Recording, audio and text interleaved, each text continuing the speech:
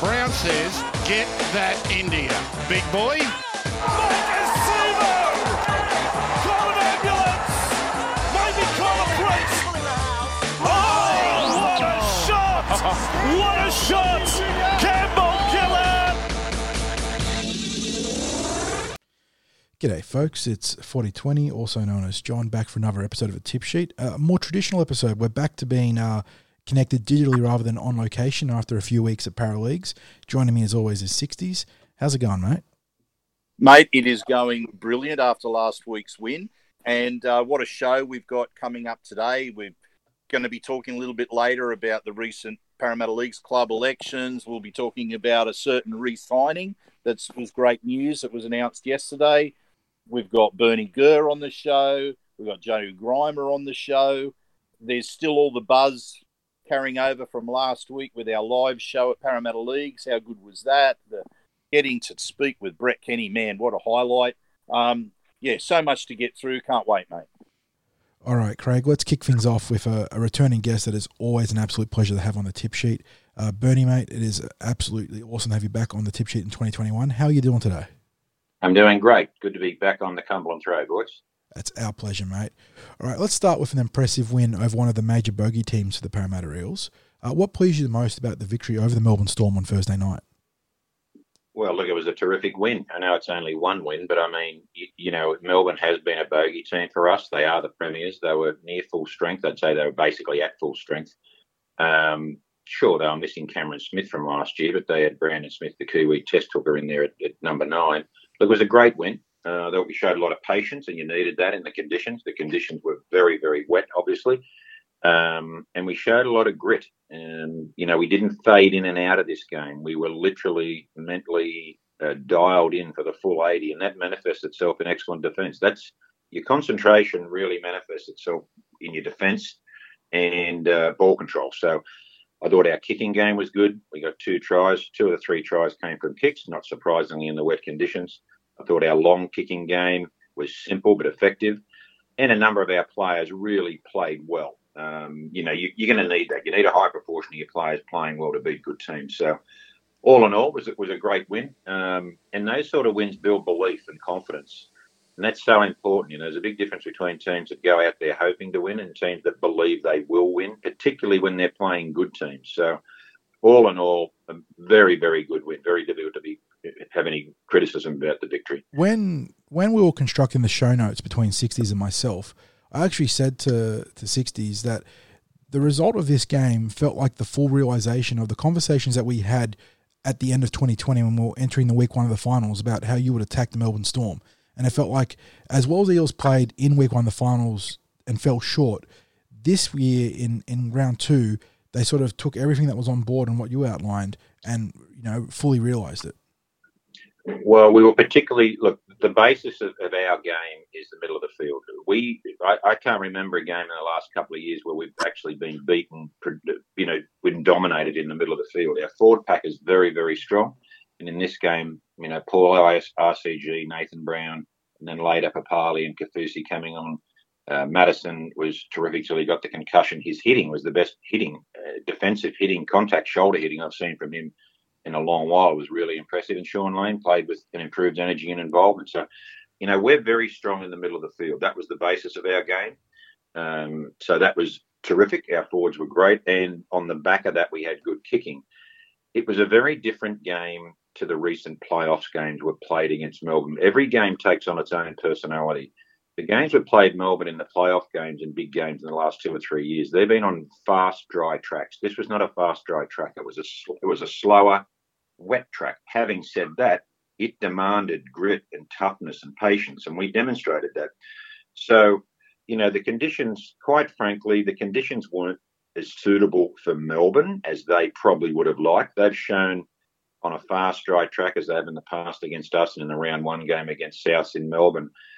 They love running those precise attacking formations with excellent ball playing, and they can do that much better on a dry track. But look, you can only go out and do what you can do. So I think even on a dry track, we'd have been very dominant in the middle of the field. So, yeah, the simple game plan that Brad instituted was perfect. So Bernie, just looking at the team, like from old team perspective, it's only round 2, but at this stage, have you observed anything different as to how the Eels are approaching their games this year? Well, we've only had 2 games, and I'm going to say it's 1.5 games because I'm trying to forget the first half of the Broncos game. Yeah. So, we came out in the second half of the Broncos, and that was on a dry track, and we just bored through the middle of the field, and we completely dominated them, and then we got some tries off the back of that. And as we've just talked about in this game, this was a middle of the field game. When you play on a wet track, the field, by definition, narrows because you can't play out in the corridors and risk getting pushed over sliding over the sideline. So the field narrows. It's a narrower field you're playing on in reality. So I don't see anything yet as a change. And I don't mind that. I like the power game backed up by good kicking. I think that's the foundation. That's the fundamentals that the Eels need. So if I look at us now, and I know there's been a lot of talk around 2 issues in the off-season about how we're going to attack our football this year. Number one was switching the halves and back rowers, Mitch and Madison going from right to left, and Dylan and Sean Lane going from right to left, and Mitch and Maddo going from right over to the left. So, yeah, the switching of those halves, we've yet to see that given the nature of the games we've seen. That's number one. I don't think there's been any great change there yet. I think it's pretty selfless of Mitch to do that and allow Dylan to have the more natural right kicking on the right-hand side of the field. The second big thing that was hopefully going to be a bit of an influence around how we attack our football in 2021 was the influence of Andrew Johns on our spine, especially our halves. I haven't seen anything yet around differences in attacking formations and strategies or game management.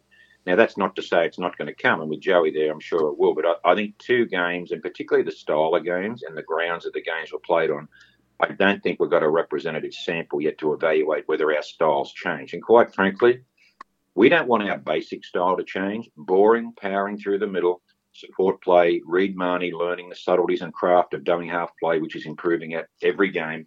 That's the basis. Now, on the back of that is where hopefully we'll get some attacking strategies and formations that are very effective on the edges after we've had a dominance in the middle of the field. Now, speaking on that first 40 minutes against the Broncos, because you can't ignore it, it is part of the season, and I think it's fair to say that it was diabolical. But by contrast, we then saw 3 halves of really quality football from the Eels. How do we look at that first 40 minutes of the season for Parramatta? Do you put a sort of reflective positive light on it because it sparked such a great turnaround, or is it still in its own sort of atmosphere of negativity?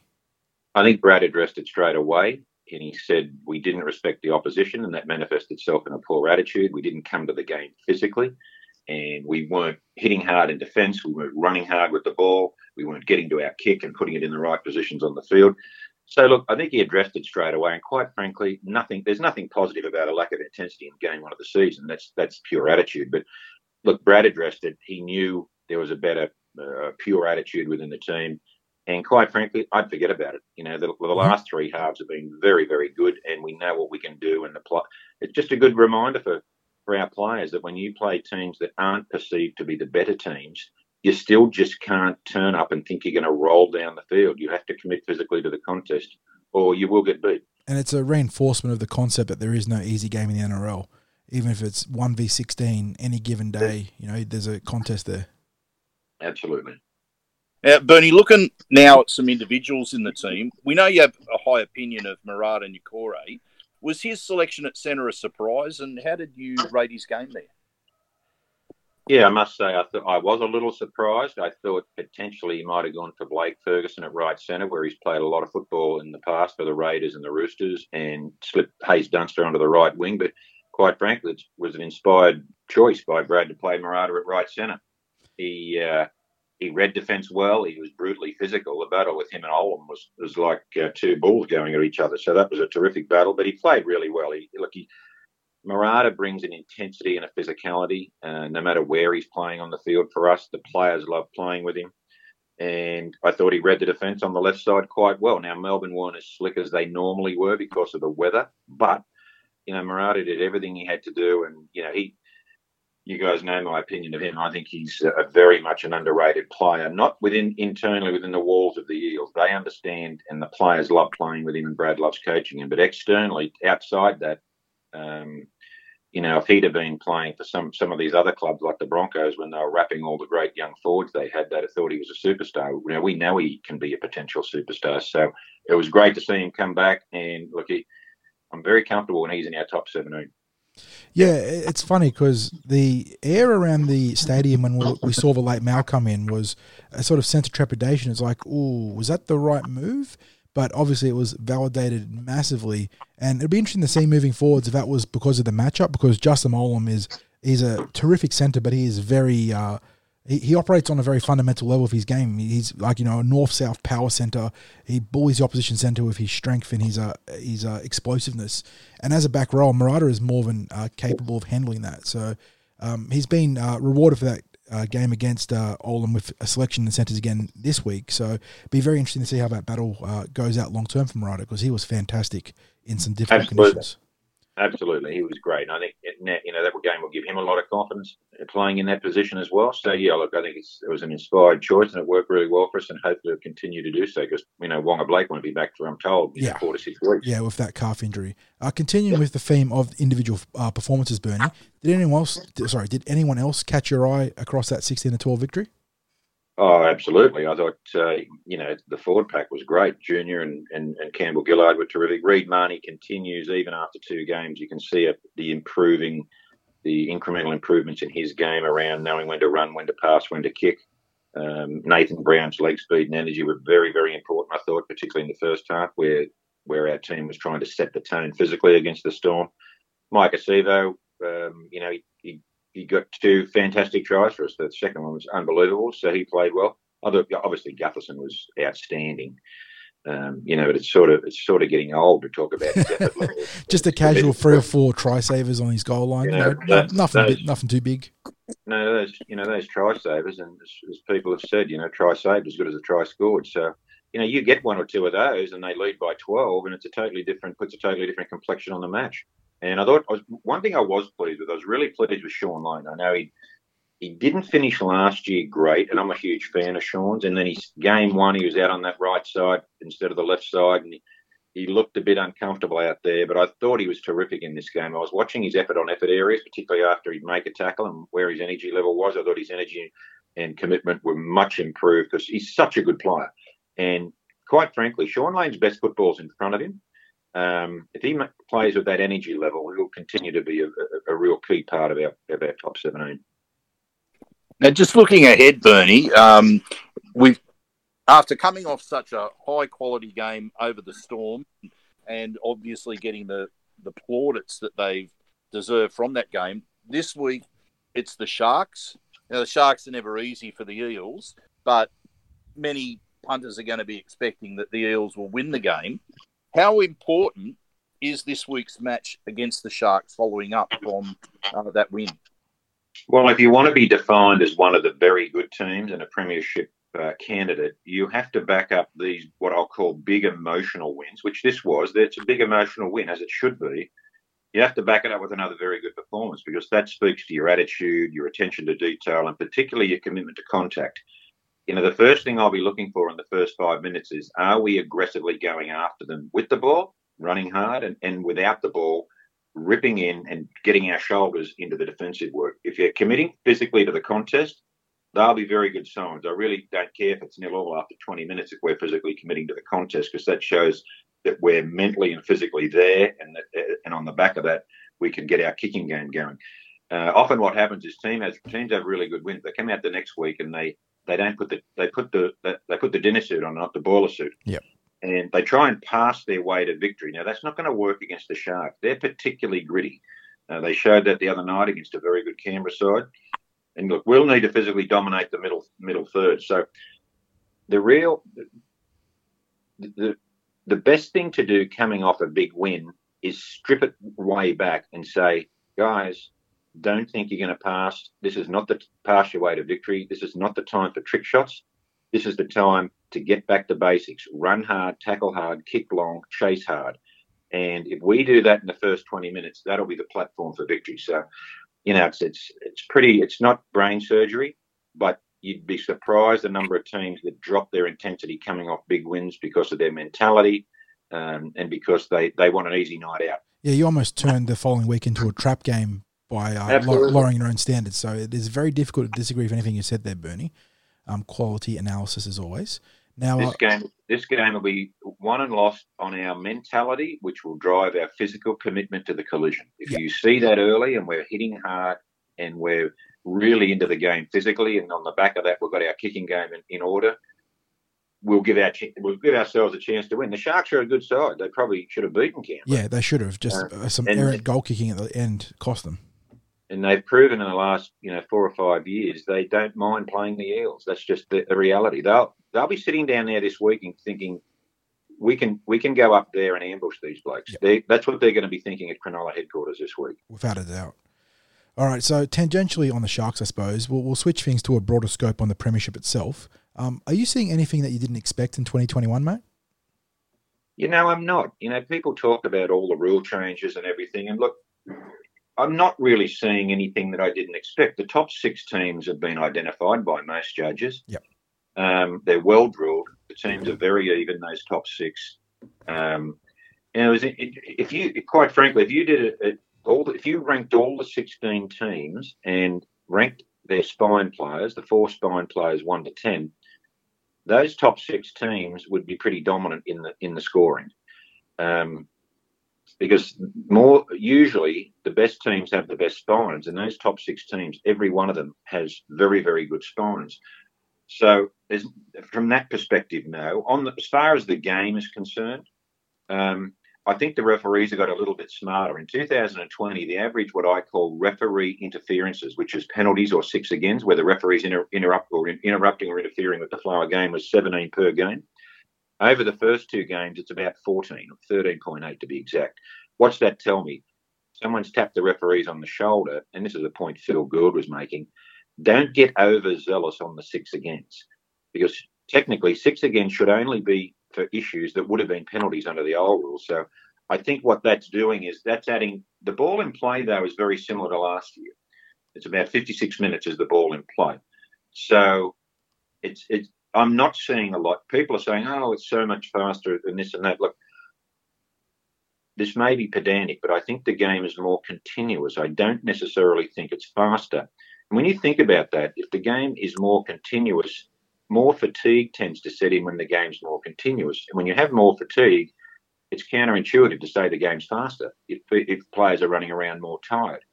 So I think the game is fast enough. I don't want the game, quite frankly, as a lover of the game, I don't want the game any faster. I don't want to get to the point that we did back in the Super League era, back in 97 with the game. But so fast, the best thing to do was to run from dummy half. Yeah, literal touch football in the rugby league, yeah. If you get over fast, you promote dummy half running. Rugby league's all about a fair contest between attack and defence. Now, the interesting thing is the measurement of the speed of the game typically has been to play the ball. Now, the average speed over the first 2 rounds of the play the ball is 3.55 seconds. Very, very similar to last year, number 1. And number 2, out of the 16 games that have been played, 7.5 teams out of the 16 have had the better play the ball speed and 1, which means there's been 8.5 games where the teams with the slower play the ball speed has won the game. So what that means is just because you play the ball faster doesn't, and therefore you're technically winning the ruck. Often the differences are very incremental. What it means is you don't always win. It's not always the greatest indicator of winning, because only 7.5 teams that had the faster play the ball won out of the 16 games in rounds 1 and 2. Now, that's a little technical, but what it means is the game's more continuous and therefore puts more strain on the players, which by definition then makes your interchange even more important. There's some of the observations I've seen, but it's only been 2 games, so it's not a statistically representative sample yet. Actually, I think what you said about the referees with the 6 again and how they interpret it is really it hadn't dawned on me that is the most logical approach that they should be making to it. That they should just be awarding a 6 again in the context where they would have awarded a penalty in the past. And that is the best way that they could possibly interpret that call. And last year, Craig, it was very noticeable, and Phil Gould mentioned it a few times, and I noticed it as well. They got carried away with the ability to use 6 agains, thinking, we've got to keep this thing moving. I've got to use the new rule. This year, they've tempered it. I like it. There's only been 14 interruptions from the referees per game, including penalties and 6 agains. And now that's good because, the 6 again this year is not only including ruck infringements, but includes 10 metres. So technically they could have gone overboard again on the 10 metres, but they haven't as yet. They're only averaging about 2 6 agains for 10 metres per game. So I think they've got the balance right, and I hope they keep it that way because I think the footy, even in the wet, was terrific. Yeah, and I'm wondering whether there might have been a bit of a conversation had after when the Eels played the Dragons in that trial. There was we received something like 15 or 16 6 agains, and a lot of those were on the first tackle. And it was probably a major talking point, the 6 agains out of that trial. So I'm wondering if that might have even been a tipping point.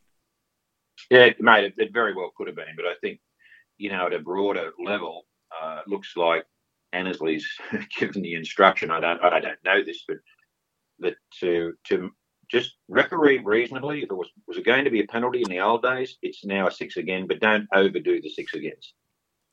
Now, I want to get your opinion on one other rule that's been introduced this year because it's become my latest bugbear, which is the play the ball restart for when the ball goes into touch. I contend that in the past where we would see tries scored off scrums, we will not see a single try scored off a play the ball that now takes place instead of the scrum. Yeah, and I think, look, I just at first glance after 2 games, I'm not convinced. I think the jury's out on that one. They typically take the tap instead of the scrum, and they take the tap in the middle of the field, typically. That, quite frankly, if you start tapping the ball in the middle of the field, you're really playing into the defence's hands because the defensive teams train all week on their traditional left-right defenses. So if you start from the middle, they're set up the way they train all week. Yeah. So I think the jury's out on that one. And I don't mind the idea of isolating, 12 forwards in the scrum and opening up some real estate for the back. So, yeah, I'm not convinced that's the right rule, but I'd like to see a few more weeks yet. Well, mate, it's once again, feel so much more informed about the game after our chat with you, especially looking at the way to approach some of these new rules. That really was an eye-opener for me. So thanks for joining us again, Bernie, and we look forward to catching up with you again throughout the season. Okay, my pleasure, boys. Good to have a chat. Keep on, mate, and we'll be in touch soon. Bye-bye. Okay, so let's dive into the action from Thursday night, mate. Parramatta Eels 16 defeating the Melbourne Storm 12 at Bankwest Stadium in front of 10,416 wet but very passionate fans. For the Eels, Mike Acevo getting on for double with Junior Paulo also scoring. Mitch Moses 2 from 3 from the kicking tee. And for the Storm, you had Ramus Smith and Justin Olam as try scorers. Ryan Pappenhuisen 2 from 2 from the kicking tee. So just a quick run through of the team stats. Melbourne dominated possession in this game, 55 to 45%. As no surprise, that time possession also correlates to a Melbourne Storm favour. They were 33-47 to Eels 27-39, so over 5 minutes in advantage in time possession. Parramatta completed more efficiently at 88%. They're 37-42, whereas Melbourne were 37-47 for a 79% completion rate. Both of which teams, Bernie touched on this, but both teams should be commended for the phenomenally high completion rate considering the torrid conditions. Melbourne had more run meters. They had a slightly better play the ball speed, They had a slight edges in terms of discipline. I think they were ahead on penalties and played the ball errors. Yeah, so they were 4-5 on ruck infringements and 3-all in penalties, and error count was 9-10 in favour of Melbourne. So it was a very tight game on the stat sheet, barring a couple of the outliers there. But the Eels put together a very well-rounded game plan in order to nullify the reigning premiers. Yeah, it was when you ran through those stats there, that started to sound like the Melbourne Storm were surely the winners in that game. By a considerable margin even. Yeah, but I think there was a significant stat which was the kicking meters. And correct. How often would you hear that the Melbourne Storm's kicking game was significantly below that of their opposition? Yeah, and that's to the credit, almost single-handedly of Mitchell Moses, who had an outstanding game as the field marshal in that regard. I mean, Dylan Brown contributed. Did Reid make any long kicks in that game? I'm struggling to recall. I think there was one kick into the corner. Yeah, there was one kick from Reid. It was a very good touch finder because it was a borderline 40-20 if I recall. Yes, it was on like the 42-meter mark that found touch deep. So yeah, it was a combined arms approach there from the 1, 6, and 7. The 6, 7, and 9 rather. Gutho, as good as he was defensively, didn't contribute to the kicking game. yeah, but it's something that has been a focus over the pre-season. It's something that the players work on individually as part of the team, as part of their time with Joey Johns. So it's good to see that aspect of their game has really bore some fruit early in the season. Mm-hmm. And the one thing I think, looking at the team on a macro perspective, is they did not play ultra-conservative football on Thursday night. They attacked the edges fast and downhill. We saw Isaiah Papali'i used as a pivot point out in the left edge at times. And they didn't just, they played very strong ruck football, but it wasn't literally just bash and barge stuff. They were willing to take their shots when the opportunity presented it. And I think we have to give a lot of credit to Reid Marnie with the way that he engaged the A and B defenders throughout the game, the way that he constructed a lot of the play around the rucks. And by that I mean the shots were fired when they were able to be fired after the defence was put into certain positions on the field.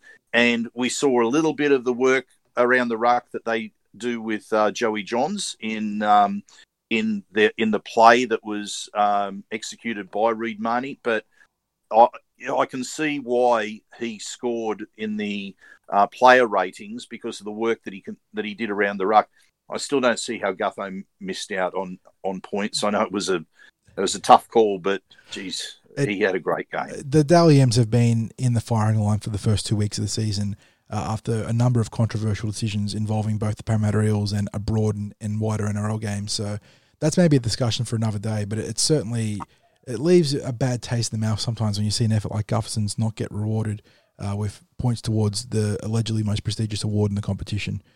Yeah, but just to your point about the work that was done in the Eels attack, being there at the game, what really caught my eye was the amount of work that the Eels attack made the Storm defence do. They had them under a lot of pressure from all points of the field, and I think that really did take its toll then on the Storm attack because they were fatigued. Brandon Smith in particular was completely gassed at the 60th minute mark. They completely nullified him throughout the course of that game. And that's significant because the Melbourne Storm against the Eels are traditionally good for one or two cheap barge over tries near the post, whether it's via Brandon Smith or Sofa Solomona or any of their big bodies in the ruck. And we saw in that game, Smith, Solomona, and Tui Kamikamica all came desperately close to scoring in such a manner, but the Eels just wanted it more. And they were resilient on their goal line to the point that Melbourne scored one try via Raymond Smith on an absolute flood of possession where there was a couple of contentious calls via a missed forward pass and I think an obstruction in front of the goalpost that could have been caught against the Storm. And the second try was a complete fluke where it pinboarded perfectly from a Pappenhausen kick into Justin Olam's waiting hands. So hang on. From a Pappenhausen kick into a Pappenhausen arm. Well, the outside bicep, which could have been easily a knock on, but for some reason was overlooked, yes. Yeah. So look, I think that it's a valid point about that Bernie was making about not being a faster game, but rather it's being a more continuous game, a game of fatigue, more so than the speed of the game. That continuity of play is starting to wear the players out. So if your attack can work over players around the middle and the edge, you're going to be setting yourself up for a good chance of victory in any game. Yes, sir. And completion. And sorry, I should just say, when you start talking about that, those completion rates that the Eels achieved in the game went a long way to ensuring that that level of fatigue that was there for the Storm. And it also, conversely, with the Storm's completion rate, it said quite a bit about the levels of fitness of the Eels team, that they were able to defend as they did. Yeah, and not coughing up cheap possession and territory against a team as good as Melbourne is one of the fundamental cornerstones towards victory. And seeing it's a simple thing, but seeing the Eels execute at such a high level is huge. And the challenge being, like Bernie said, is you now have to maintain the momentum and not cough up in a trap game against the Storm. The Sharks, rather. They just play the Storm, you idiot. But, you know, and keep things going. But, yeah, this is a signature victory, but it is also something that you don't want to slip up on, you know, and that we'll get to that in the preview. But for the time being, is there anyone else you want to shout out in this game? Because there is a big negative we're going to get to in regards to Ryan Madison's injury. But on an individual level, I mean, Junior Paulo, Micah Sevo, they were both outstanding. We saw Will Smith deployed in a new position at lock forward, with Brad Arthur rowing with a small ball lineup in the forward pack, and that worked out quite well. Who caught your eye, mate, outside of perhaps the big stars on the night? Well, mate, I think from as far as I'm concerned, the fact that it was hard to separate so many players when it came to, first of all, discussions about best on field, and then trying to think, was there anyone that didn't complete their assignment on the night? And I just can't think of anyone who didn't complete their assignment on the night. Everyone contributed in their way to the victory. So that was probably the biggest take that I had from the game. And I really think that the contribution of Mitch Moses on the night is something that's probably, look, let's face it, he's much maligned, and people are quick to criticise performances. This performance came on the back of a slew of flat track bully accusations from the broader media. And, you know, obviously it wasn't a flashy, you know, 5 try assist game like Luke Keary, who was obviously an outstanding half in his own right, gotten round to. But could there have been a more comprehensive answer to his critics in terms of putting together a masterful field marshal, game manager type effort? Well, a wise person said to me through the week, and he was actually speaking about this in relation to Clint Gutherson, and the comment was, when you're assessing who the best on the field is, you ask the question, would the team have been capable of winning without that person on the field? And I would suggest that the Eels would not have won if Mitch Moses was not on the field and not performing as he did on the night. So I have to give him a lot of credit for the victory, because beside that last kick that Micah Sevo scored from, just his overall kicking game, the Eels would not have won if we were forced to play without Mitch Moses. Absolutely. All right, let's move on to the unsavoury moment of the night, and it happened somewhere around the three-quarter mark of the game when Ryan Madison copped a rather deliberate elbow to the temple from Felice Kaufusi. So Kaufusi ended up being put on report. Ryan Madison was rubbed out for the rest of the game and will now be out for an unknown amount of weeks, given his history of concussion for the Eels. And we've seen with the Eels in the past, they've copped it. I think it's Michael Jennings, Kane Evans and Micah Sevo have all been put in the sin bin for foul play leading to a head injury assessment for an opposition player in the last 2 years, and all of which the Eels have copped on the chin because that is how the rule is written.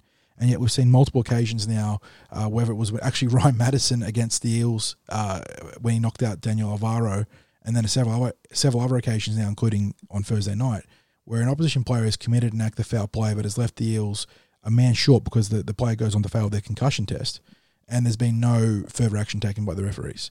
And in this case, Felice Kaufusi put on report, not sin-binned, and probably more importantly, not sent off, because that was as bad as an act as you're going to see.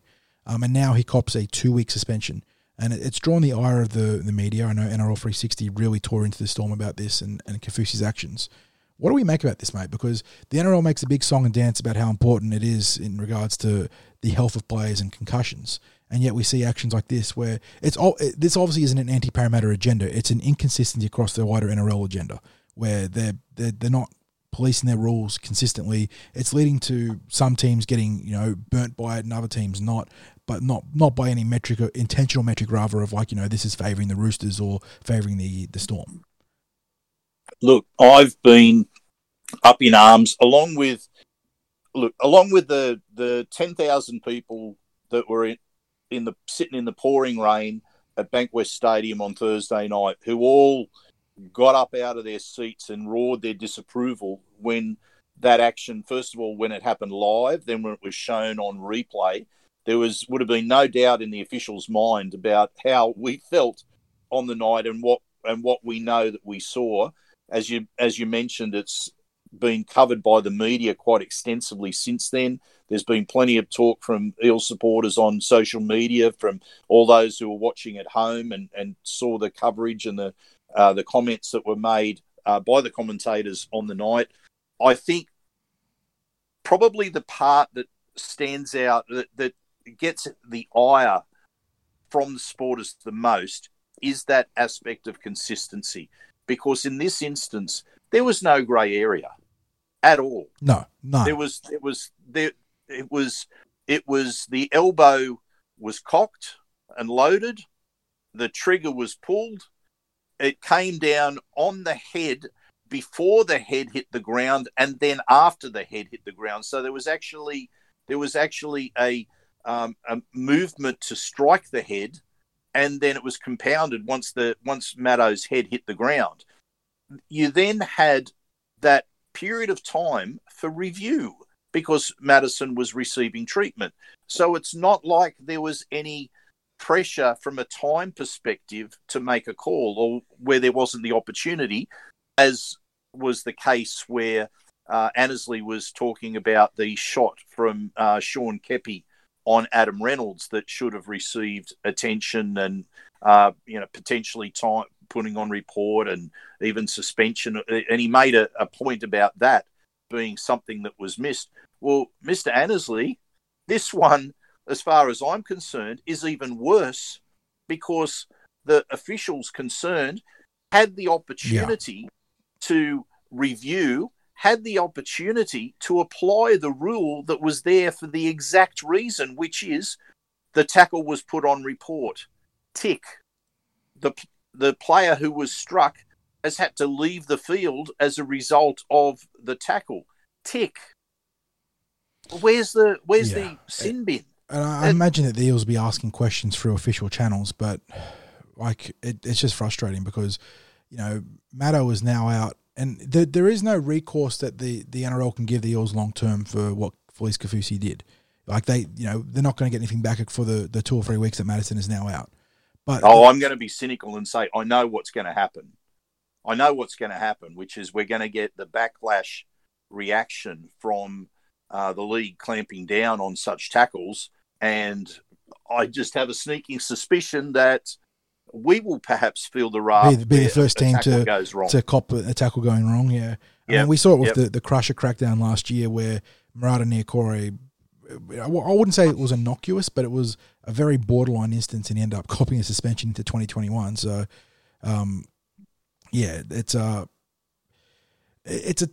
call me cynical, mate. I just every time it feels like, and there's probably supporters for other clubs who feel exactly the same way, but it always seems to me that when there's this knee-jerk crackdown that happens every year where something's gone wrong in a particular round, we better fix that. So for a period of about 4 or 5 weeks, there's a crackdown on it. And somewhere in there's going to be an Eels player who cops the brunt of it. And I'm just thinking this is going to just be history revisited at some stage. And as you say, look, in one respect, I'm actually happy that the Storm finished with 13 players because it added merit to the win. No excuses for them to be able to say, you only beat us because of quote-unquote dodgy sin betting or send-off when there was obviously nothing dodgy about it. But, yeah, Melbourne Storm, essentially full strength. Obviously, they were missing Dale Finucane and the hooker Harry Grant, but when you've got the incumbent New Zealand number 9 as your backup hooker, that's not exactly a terrible option to have there. And for the Eels, before kickoff, we found out that Wanga Blake was out for at least 4 to 6 weeks, and that was compounded by the fact that you haven't got Bryce Cartwright and a number of other Eels like Ray Stone, who is now available in round 3 but wasn't available for round 2. In the mix, or not in the mix rather, for that week. So both teams were ostensibly full strength or close enough to that it was, a game with huge stakes and not many excuses to be played. So big one for the Eels to win. And the other thing worth mentioning was a milestone game for the Storm. Jesse Bromwich, 250th game for the Melbourne franchise. So for a team that is renowned to get up for those milestone games, the Eels did very well to produce a 16-12 victory.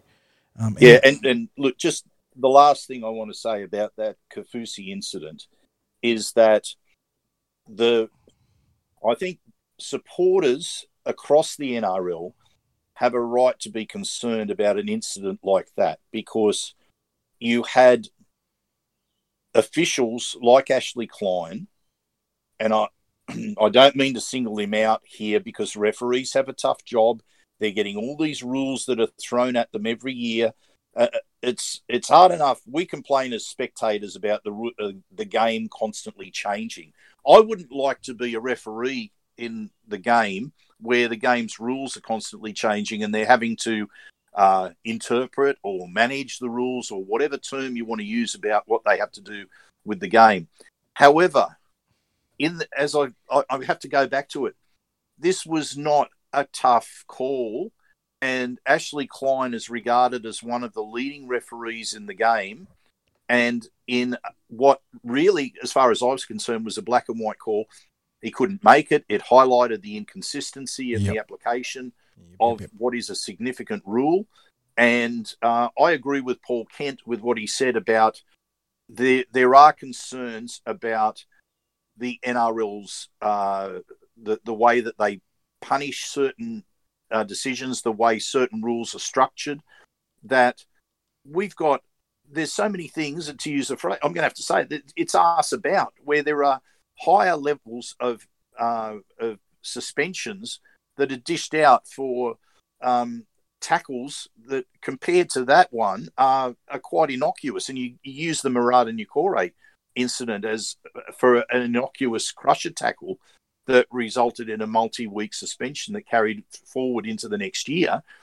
Man, seeing the head of players attacked, not an accidental collision, but attacked over the weekend, that is where the priority has to lie for the rugby league. And I think all supporters and players themselves would have to agree with that.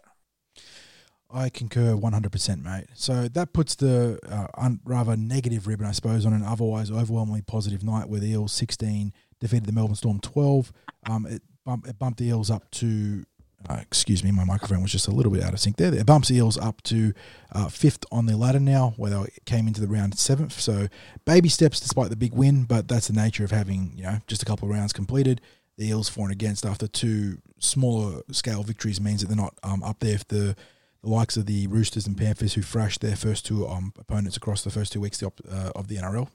Bit of a mouthful there. But yeah, it sets the table for a big early season push for Parramatta, and that's something we spoke about at length during the preseason about getting off to a strong start in the 2021 campaign.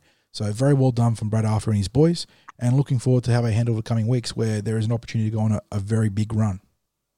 Well, just in the context of the season, if you looked at the draw and you circle games like the Melbourne Storm as major events during the year, if you come away from a game against the Storm with 2 points, that's really something that's gone into your bank that a lot of clubs aren't going to be able to add themselves. So that's probably where we start to talk about how important this week's game against the Sharks is, because yes, they're going to get a tough game, but it's a game that they probably are thinking, if we do what we're supposed to do, we take this game. And it's not that they wouldn't think that about the Storm, but there is the reality that the Storm have such a winning percentage of all other teams, to the extent that I think Parramatta had scored something like 14 wins out of 40 games, 14 wins and a draw out of 40 games against the Storm. And I think that had us placed before last Thursday, in the top 6 clubs in the record against the Storm. Wow. Oh, we did talk about this on the live show, and I think the Bulldogs had the best record, surprisingly, against Melbourne. Yeah. But yeah, the Eels were pretty much on par with the likes of the Sydney Roosters, and I think it was Manly, you said, when they were at their peak? Yeah. So, and I think the Bulldogs record was something like about a 50-50 record, something approaching that. So any win, especially one of the type or the ilk that we saw on Thursday, is huge. Yes, exactly. All right. Well, it was meant to be a busy weekend of football action for the Eels from the lowest grade through to the NRL. So let's power through the results, or rather the lack of results. After a torrid week of weather, saw the postponement or abandonment of pretty much every grade outside of the NRL. It was meant to be a triple header out at PointsBet Stadium for the Eels against the Cronulla Sharks in the Harold Matthews, SG Ball and Tarsha Gale. That has now been rescheduled, and we're a little bit in the dark here, because it was initially reported to us by Joey Grimer that it would be rescheduled in a new week 10. So they bumped back all the finals by a week, because there's only 3 weeks of finals, the quarters, the semis, and the actual grand final itself in the top 6 system. But there was also reports that came out after that it would be, as crazy it is, a Saturday-Sunday double header for all the teams involved, which blows my mind, because that feels like it's a lack of duty of care, but what would I know? I think in the latest draw that I saw on the New South Wales Rugby League, it was going with what Joey first reported to us. But which I hope it is. Well, we got Joey joining us shortly, so we'll try to get confirmation. We'll get an update from him in that regard. And so that was the junior reps done and dusted. And then following that, there was meant to be the first round for the Eels in both the Jersey Flegg and the New South Wales Cup after a round 1 bye. And these games were initially meant to be played at Ringrose Park, but on the same day, on Thursday, when we did the live show ahead of the round 2 NRL game, it was revealed to us that these games have been rescheduled to Macready Park out at Guildford Leagues, and then that was quickly on the game day itself. Early in the morning, they were called off because of the conditions being far too detrimental to the field itself. So we now have gone 2 weeks without the Eels playing in either grade in Flegg and New South Wales Cup. So the boys will be chomping at the bit to get their first action of 2021 when they play in round 3. It feels like forever. It must feel like forever for some of the players since they last played an actual game of football. So, and I don't know how their training may or may not have been disrupted over this period of time. Again, that can be a question we'll ask of Joey. Good call. And the last thing before we do move on to our chat with Joey is the Eels posted their injury update for round 3. There's been some adjusted timelines for certain players. Michael Oldfield is still scheduled to be round 5 to 6 of that MCL knee injury. Wonga Blake is listed as TBA for calf injury. Brad Arthur did say in the post-match presser against the Storm that it's expected to be a 4 to 6 week timeline. However, we do know, given what Mitch Moses went through in 2020, that calves can be a rather tricky injury that lingers with certain secondary effects. So we hope Wonga makes a speedy recovery, but they're not going to rush him back, no doubt. And in the same injury report, Ryan Madison is listed as TBA for concussion, which is completely understandable because his history of concussions is nothing to joke about. We saw last year the Eels took no risks by giving him a 2-week holiday. That sounds horrible. A 2-week break following the concussion he sustained on a Luciano Leilua run that he had the tackle on the goal line. So yeah, we wish Maddo a speedy recovery in that regard, but they're not going to take any risks with him. The good news there is that Ray Stone, as we mentioned earlier, is off the injury report and is eligible for selection in round 3. And joining TCT for another weekly installment of Insider content is Joey Grimer. Joey, always a blessing to have you on our show, mate. How you doing? Hey, guys. Great to be here again. I think it's week 4. So what a wonderful week it was last week. And let's hope we can continue in our merry ways for week 5, man. Thanks for having me on. It's been a few weeks of face-to-face contact with you for the show, but now we're back to the old digital formats on the phone. So a bit of a mix-up for us this week. Yeah, I prefer the face-to-face, especially at my old stomping ground at the Parramatta Leagues Club. And I must say, how good were you, mate? How good were you live? It was on in person fire. with the He was killing it. oh, look, I don't know if it was me. I think the bloke that came in after me, you might recognise him, Brett Kenny. I thought he was outstanding. And some of the things that he spoke about and just the engagement from the staff, from the supporters there and the people that were eating a meal or drinking a beer was excellent. I was really, really happy with the turnout. It was a massive event. So congratulations to you guys and to Mary Kay, obviously, as well. What a wonderful, wonderful Thursday, or start to a wonderful Thursday evening, man. Thanks, Joey. Yeah. Cheers, mate. All right, let's get into all the action from last week. And I say get into it, there wasn't much because as you broke on the show itself, all games were postponed last week in the junior reps, and that actually ended up stretching out to both Flegg and Cup. So do we have any updates about how, especially in your area of expertise, where those games will be rescheduled to? Yeah, we do, 40. With the Jersey Flegg and the knock-on effect Cup, the reserve grade system, they've actually got a lot of buys throughout their season because of the low numbers of participants. So they'll be rescheduled into those where it would have been a buy. I think the Flegg have 4 buys, so obviously that'll be really easy to fit in. Now with the Harold Matthews, the Tasha Gale program, and the SG Ball, what they've done because of the closeness of the ladder, with particularly the Matson Ball, and equally so the Tasha Gale, they didn't want to cancel the round because that would have significant outcomes on the teams of making or not making the top 6. So what they've decided to do, and I say New South Wales Rugby League, that is, they've added an extra round. So as it were, it was a 9-week round. Now they're going to continue to play the 9 rounds, but the washed out game will subsequently be a pseudo round 10, if you like, and then push the finals and grand final back one week. So the common sense solution, because I did hear you spoke to us on Thursday saying that was the most likely outcome, but there was a little bit of chatter after that it might have been a round 9 doubleheader over Saturday and Sunday, which would have felt like not to the utmost welfare of the young players in the competitions. I think that would be a real difficult one, particularly in the SG Ball 40s, because we've got teams like Victoria, Canberra, Newcastle, and teams that have to travel. So from a welfare perspective, it starts to ring bells, and from a logistical situation, it's certainly very, very difficult to arrange, particularly, in the next 2 or 3 weeks, mate. So New South Wales made their decision.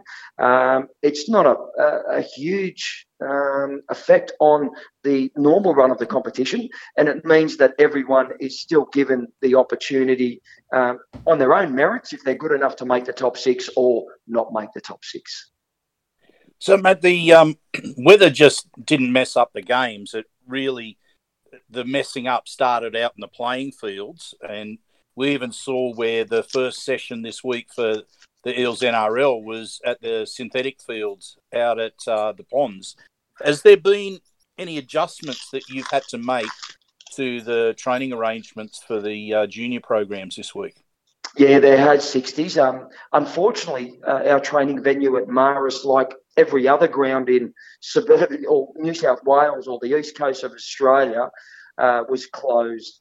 We're pretty fortunate, guys, that at Parramatta Marist, our training hub, we have access to a double timbered floorball, double timbered basketball centre, which is fully covered. So whilst we couldn't get out on the field, it's quite big enough where you can do skills and drills and activities, and it's not weather affected.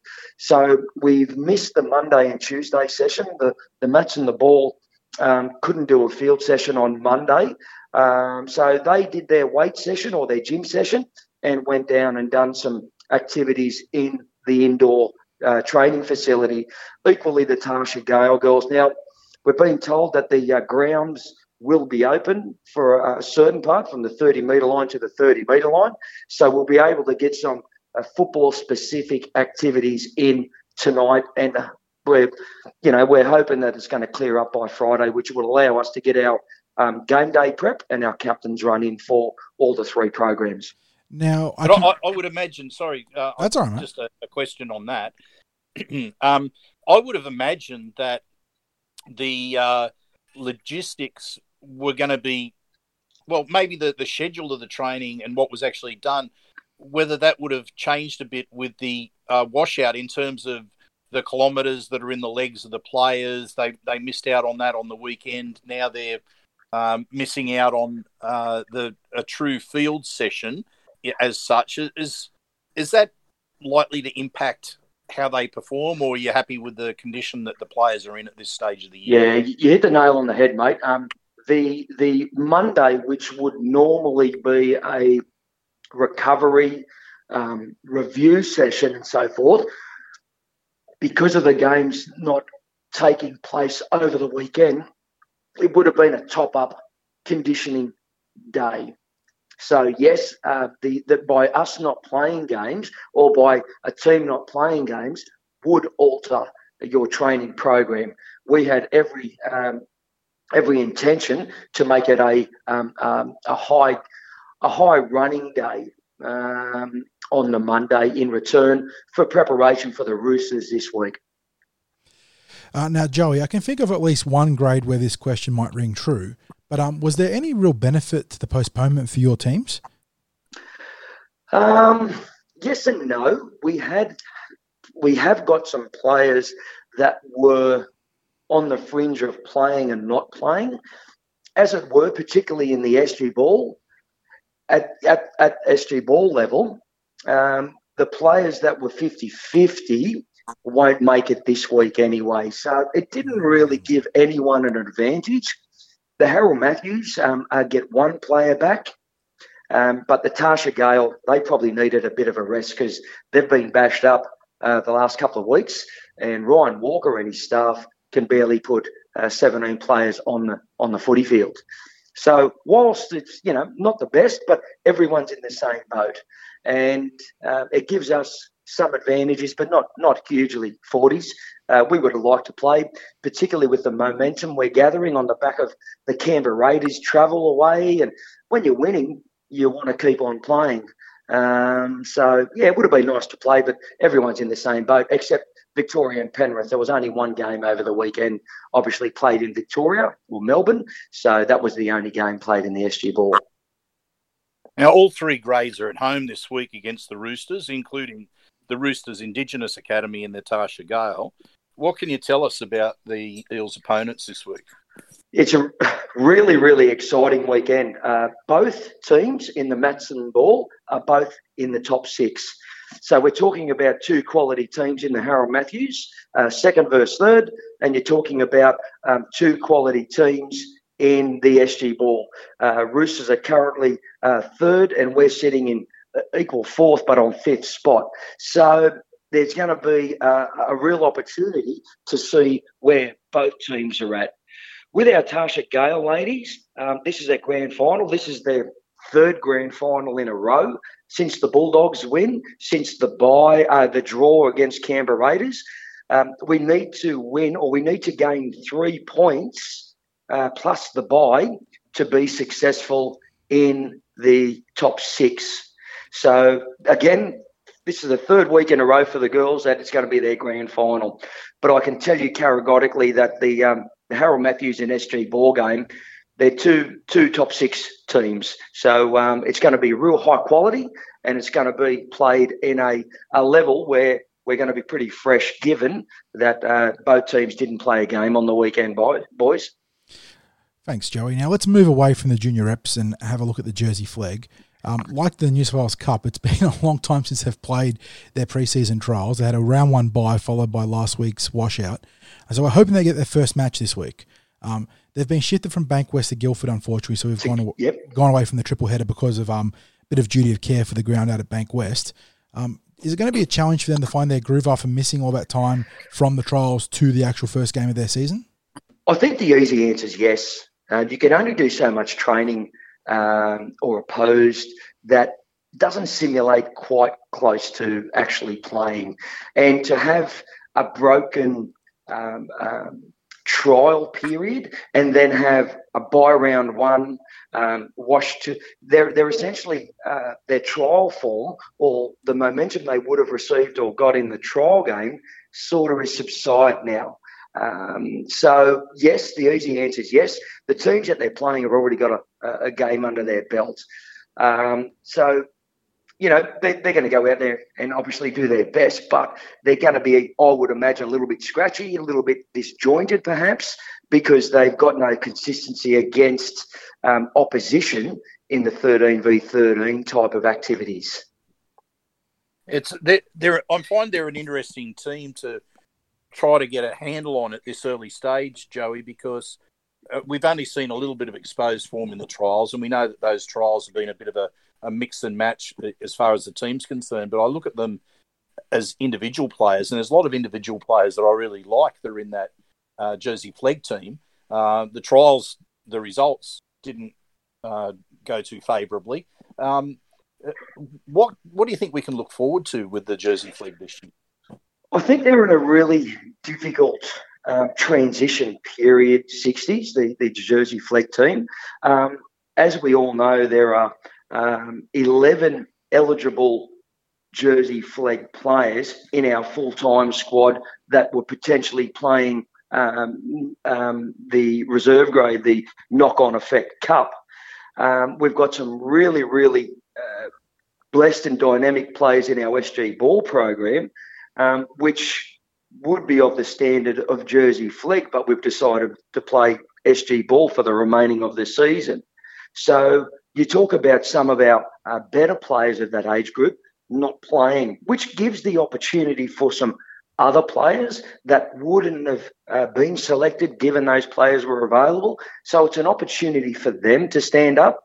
And I like the word that you used, individual, because that's probably the reason why they weren't successful in the trial games. Their individual efforts and systems were okay, but collectively as a group, if you don't get that right, doesn't matter what age group or what competition you're playing in, you're going to be on the wrong side of the scoreboard. And I know that's what Dean Feeney and his staff were critical to the players about, understanding what their role is for the team, not for themselves. So we would like to think that the players on the back of their last trial game and with their training 2 weeks post that, may have rectified or gone a long way to rectify and following the coach's instructions, mate.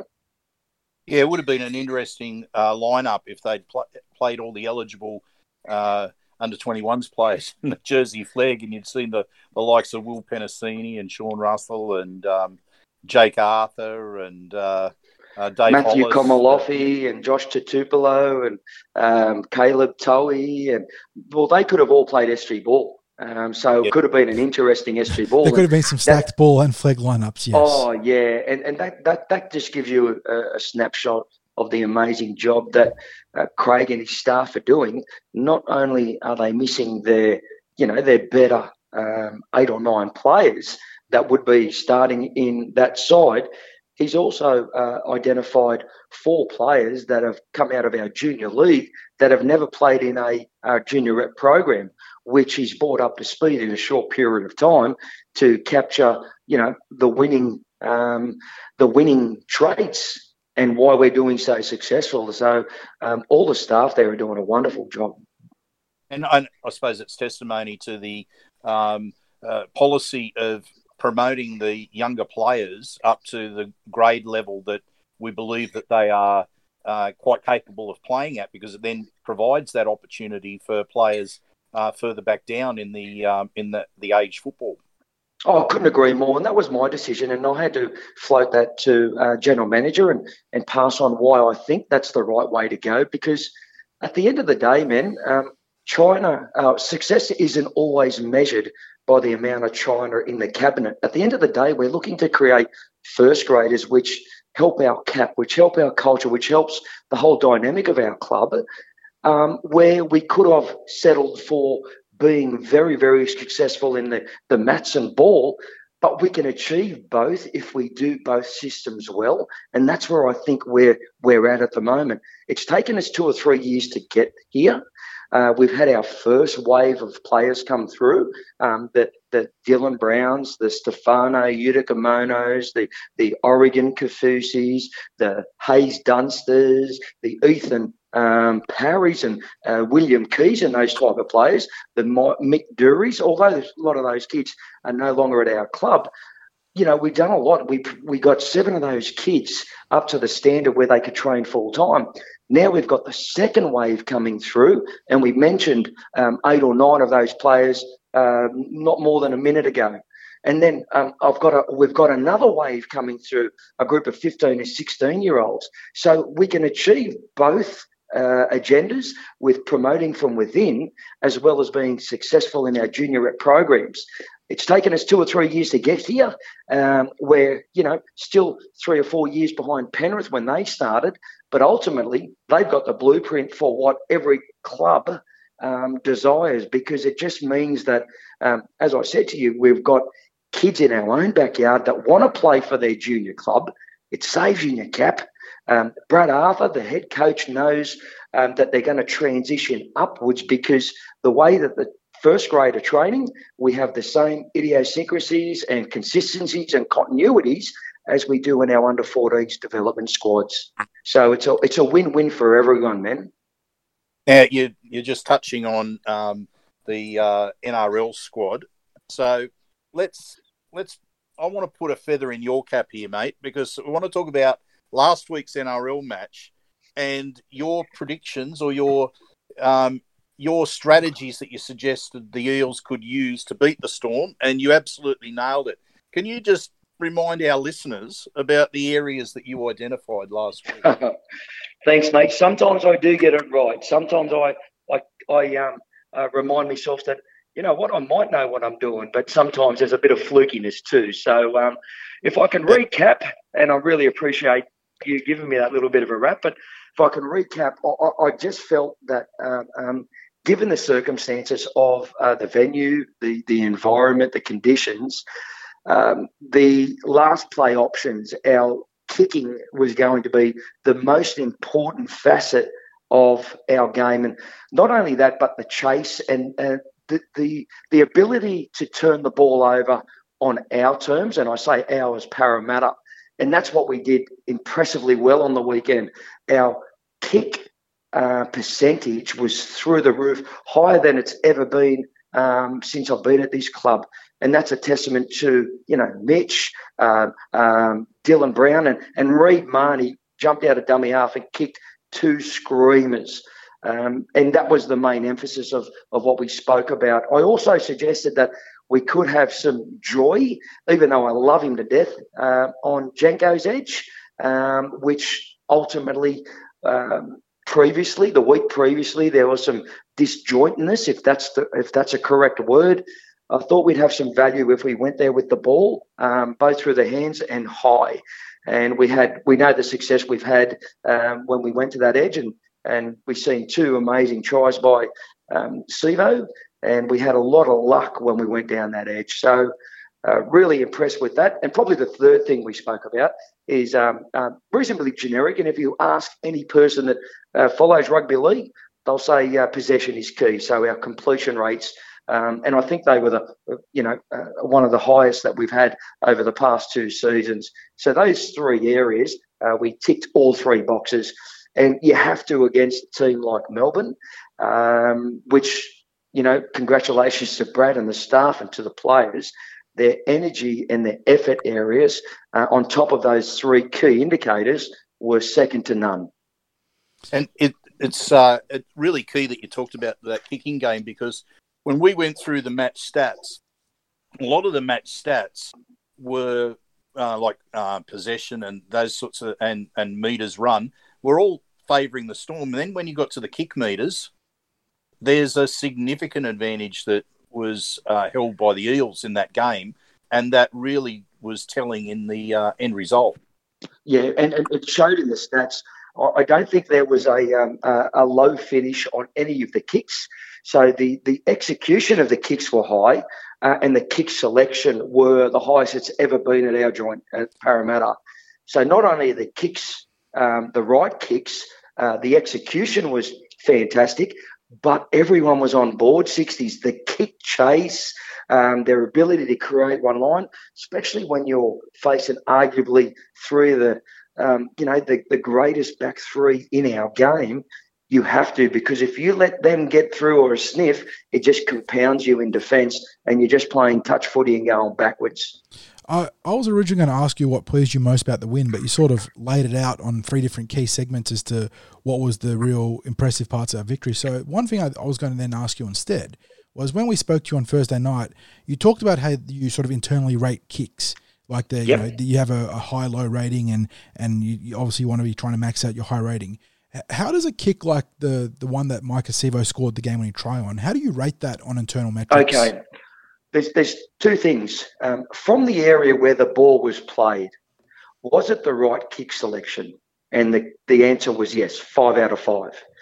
Now, it was the right kick selection, and that's only half of the information that we're recording, or the information we want to share with those kickers or the team. The other part, and it's probably more important, because you can actually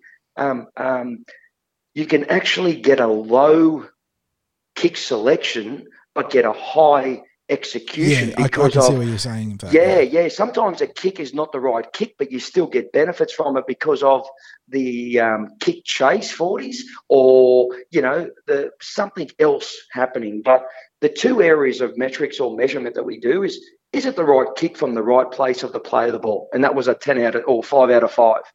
And was the execution fine? Do you remember where the kick landed?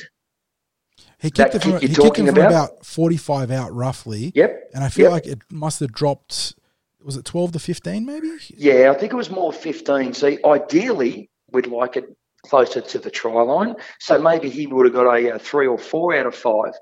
But would have got a massive compliment, even though he mightn't have got a 5 out of 5 for the execution of the kick. But what do we learn in under 6s? The kick is only as good as its chase. And Micah got in his bike for that chase. I'll tell you what, he absolutely floored it down the field. So that's the area. So it's the kick selection and the execution. Thanks for that, mate. No problems. Well, mate, this has been even though we didn't have any junior reps to talk about in terms of the review, I think we've certainly covered plenty in our chat again this week. So thanks for that. And we're going to get a win against the Sharks this week? Yeah, it's a dangerous game. Obviously, watched all the games on the weekend. I watched that one with great anticipation.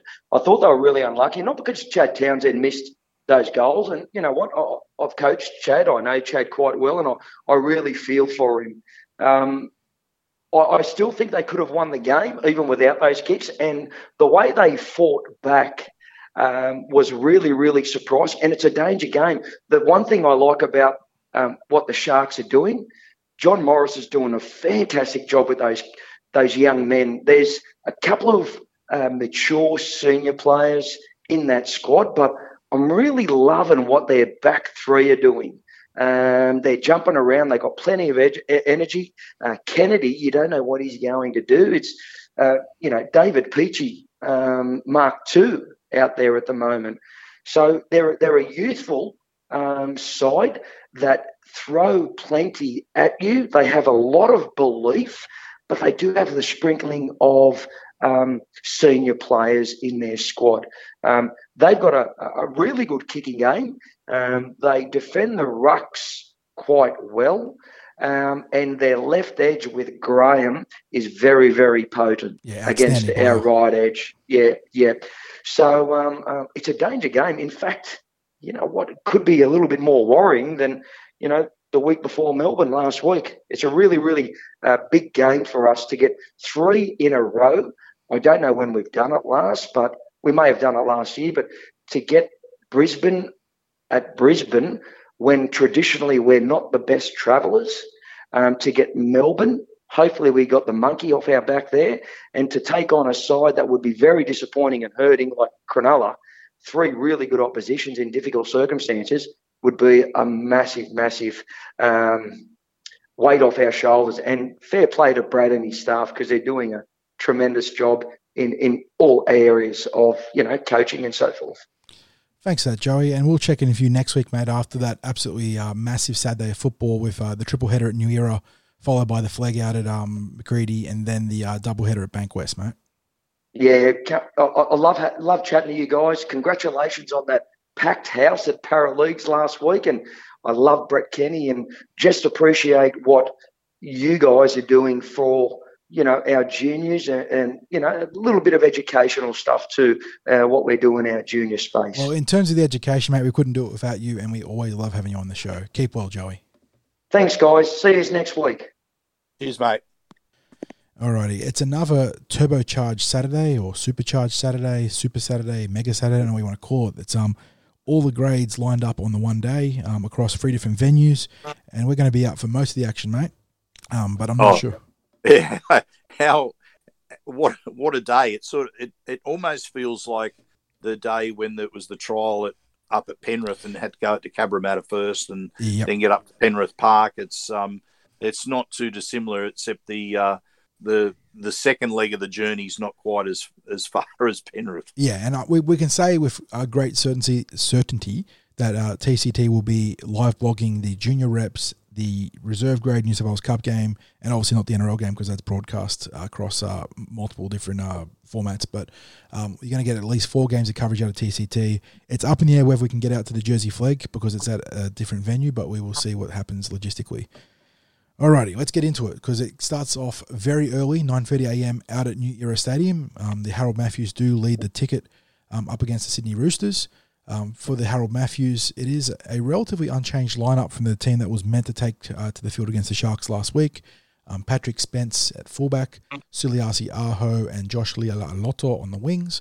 Charlie Guymer and Declan Murray round out a full-strength backline. Terence Laffey and Ethan Sanders are your regular starters in the halves. In the front row, you've got Sam Tuivasa and Orfag Mino alongside Yaya Ayachi at hooker.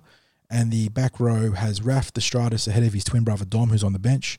And in the starting back row alongside Raf is Saxon Pryke and Miles Martin.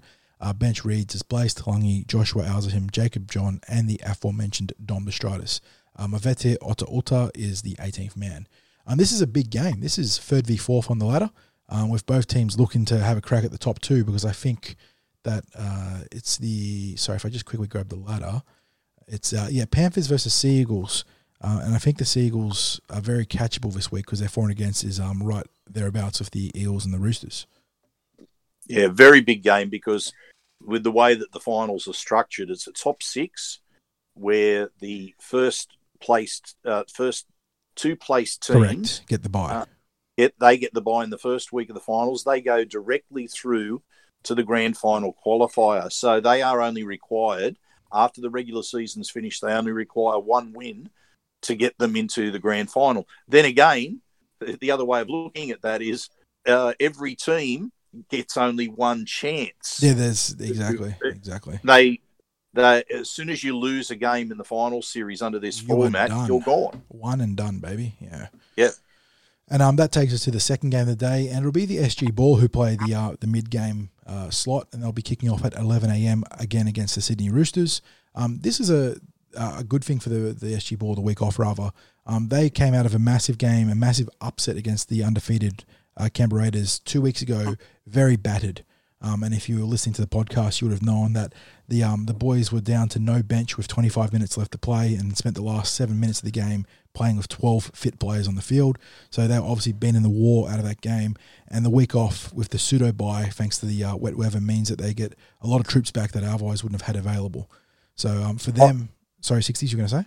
Oh, I was just going to say that I'd almost equate this match as being similar to the NRL team, what they are looking at this week. So in the NRL, you've got the Eels coming off a big win against the Storm and then playing a game against a team, not still a good team, just as the Sharks are a good team. but they're expected to win. They're coming off an emotional high. Now the SG Ball are coming off probably the biggest of emotional highs. You mentioned the circumstances of the win, and of course it should be mentioned that the Raiders were at the top of the table at that stage and undefeated. So the Eels then have to. It was almost like their grand final that week, and it probably in terms of the intensity that they played at, the fortitude that they showed to get the victory.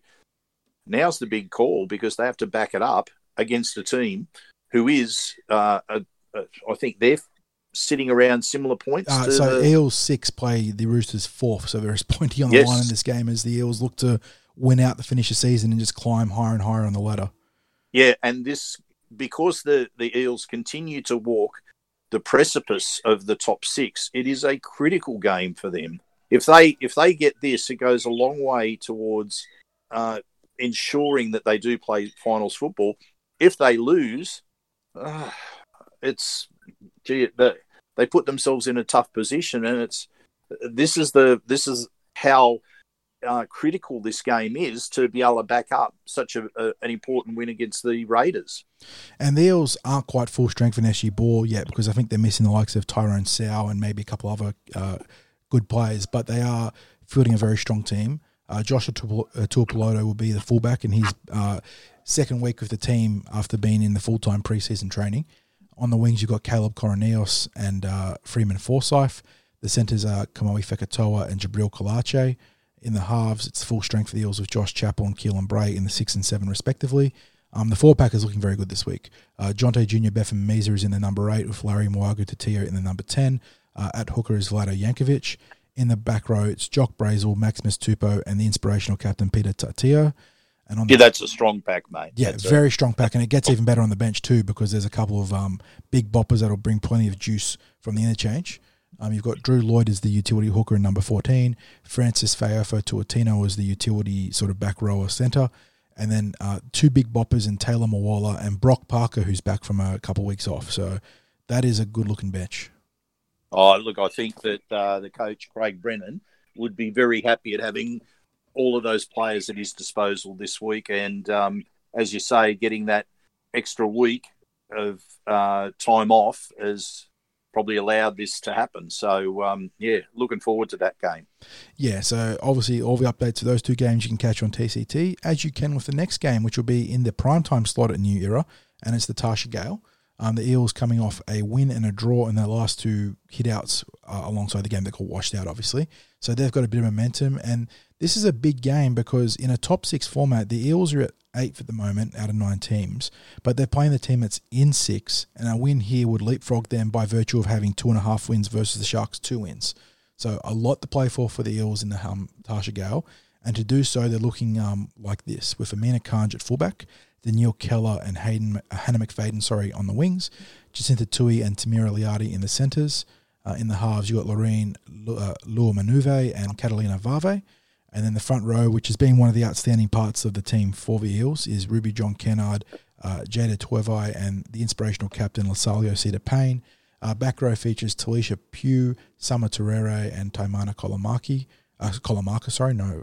It's an A. On the bench, you've got Christian Hawthorne, Leilani Tua, Eloisa Seve, and Summer Brown, and Lucy Whitehead as the 18th or 19th player in this case, given her jersey is the 19. What you mentioned before, 40, about the positioning of the teams, as you alluded to, it's a top 6 format and that fits in with allows their final series of the Tarsha Gale to synchronise with the Harold Matts and the SG Ball. However, it is only a 9-team competition.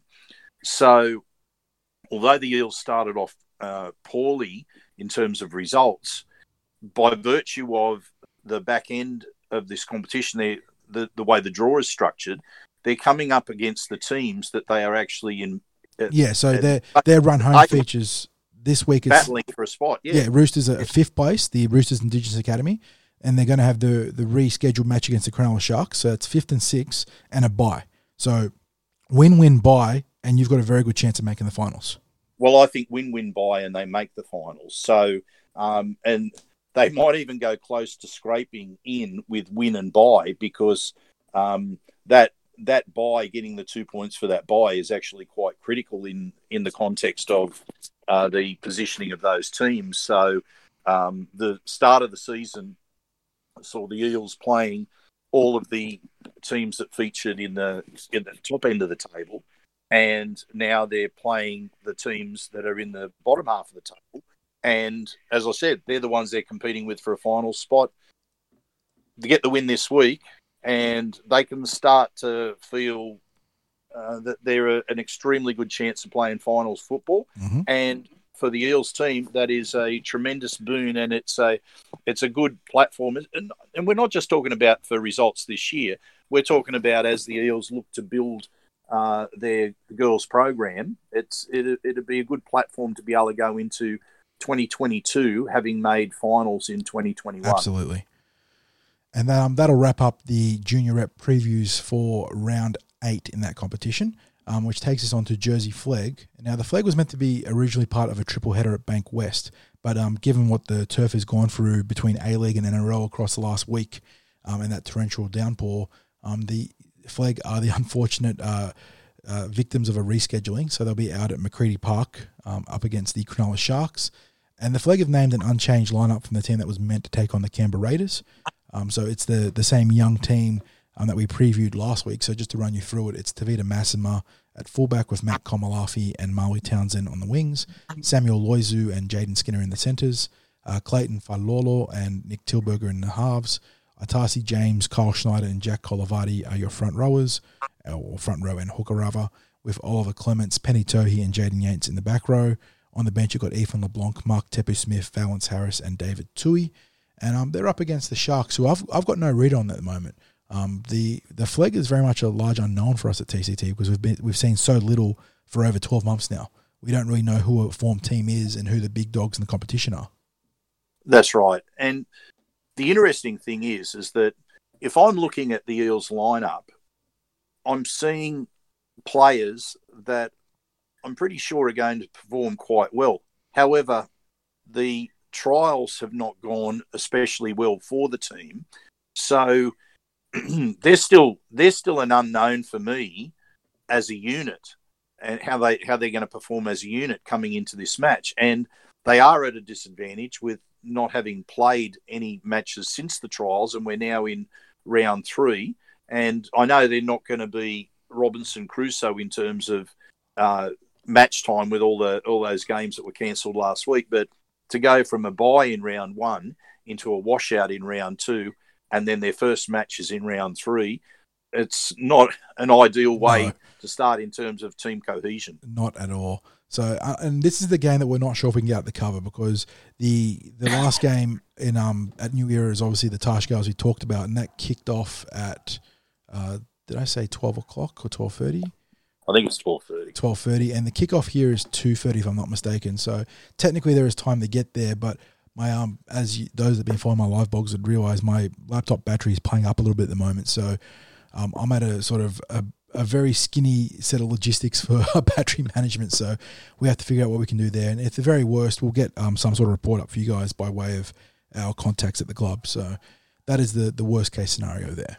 Well, look, it's a very tight timeline because in the best case scenario, we'll probably be getting away from New Era, maybe just around about that 2 o'clock mark. Yeah, and flying over the Guildford, and and Guildford is in a direct line between Cabramatta and Parramatta to an extent.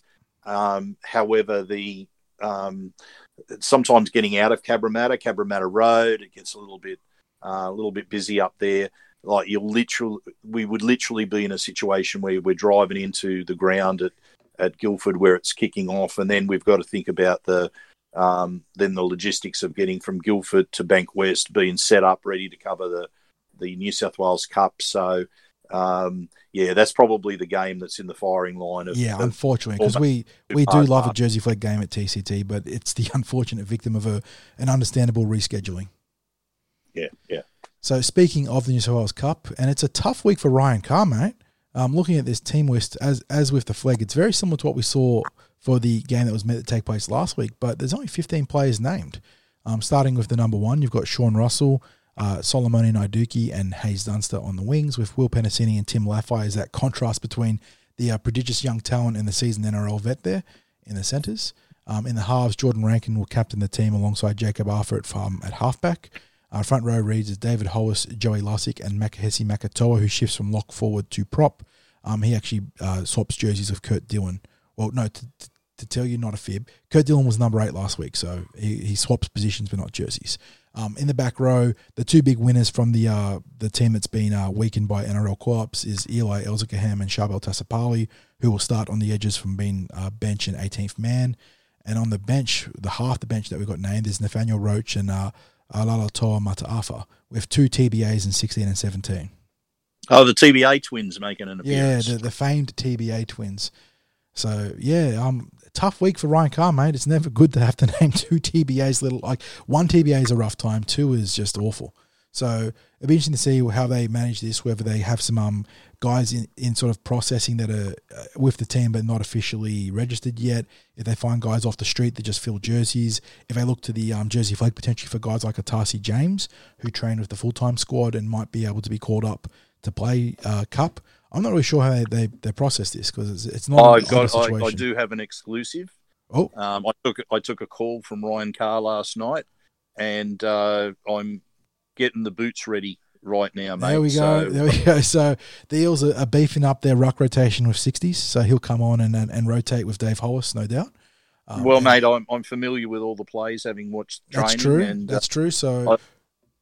What can I say? I knew my time would come. And that sounds like a Jake Blagojevich type kind of role, mate. You're going to be in the middle but helping all the backline manoeuvres. Oh, look, I do what I can, mate. But yeah, tough sledding for Ryan Carr. Be very interesting to see how they fill the gap here because they're up against the Newtown Jets, who are aligned with the Cronulla Sharks, if I'm not mistaken, given that this is a doubleheader at Bank West. So you'd have to think that the 2 teams are in alignment there. Kickoff is at 5:10 p.m. Updates will be on TCT. This game is not live streamed because it obviously conflicts with the 5:30 NRL game that's broadcast on Fox. So yeah, follow this game on TCT.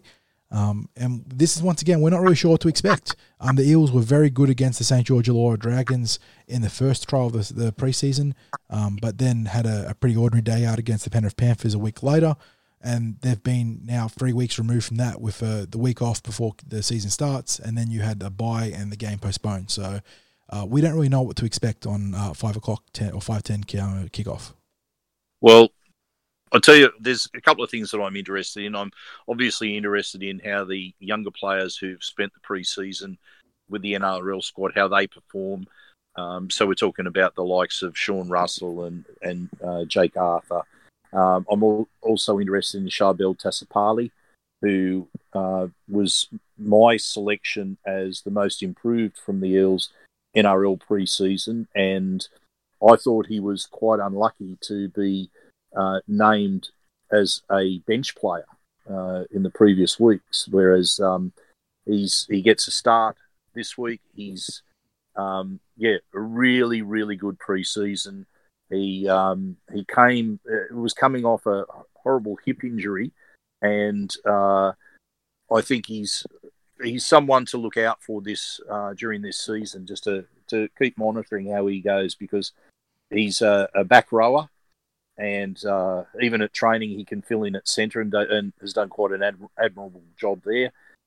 So yeah, young players like him I'm interested in watching, and just to see that continued development of the likes of Sean Russell and Jake Arthur, Solomone Naiduki as well. So it's there is a bit to watch, and of course Dave Hollis, who continues his path towards the NRL. He's one to keep an eye on. But in terms of the team as a unit, how are they going to perform?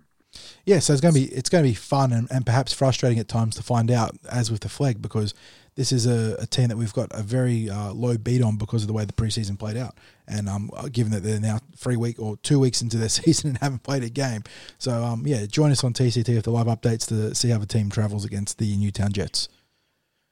And that brings us up to our main event. But before we get to that, a bit of re-signing news for the Eels this week, mate. What do you got?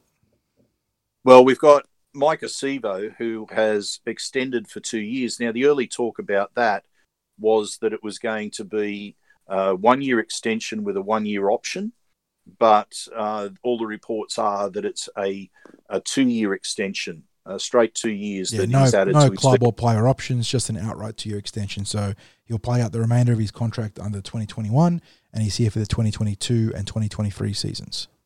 Yeah, so it's good to start locking in players that we do want to keep at the club, and the more certainty that we have around those players that are going to be there, the easier it is then to start planning in terms of recruiting for next year. And I know it's strange to be talking about the importance of planning and recruitment when we're only at round 3 in the NRL Premiership. That's the nature of the beast, mate. The NRL is a juggernaut that never stops.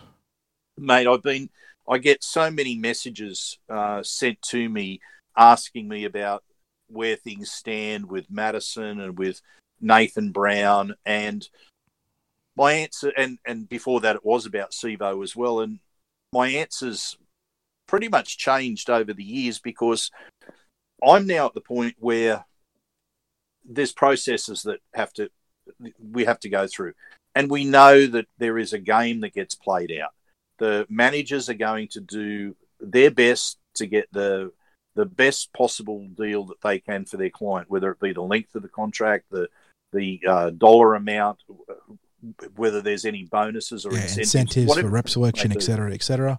And on the flip side, that's their job. And on the flip side, clubs want to try and squeeze the players and the managers to get as much for their cap as possible. I won't say beautiful. It's probably the opposite. It's an ugly dance at times because it gets played out in the media, and sometimes both sides air dirty laundry and whatnot. But there is a dance to this that it can be frustrating for fans, but the process is the process. And what I will go on record as saying is, I believe that these players, any of the players that are off contract for the Eels, they're not looking to go elsewhere. That is far from any first option that they've got. So the way that I look at it is, if the player wants to stay, and if the club are keen to keep them, and both parties are reasonably close to each other in terms of the value that they place on the contract, it'll get done.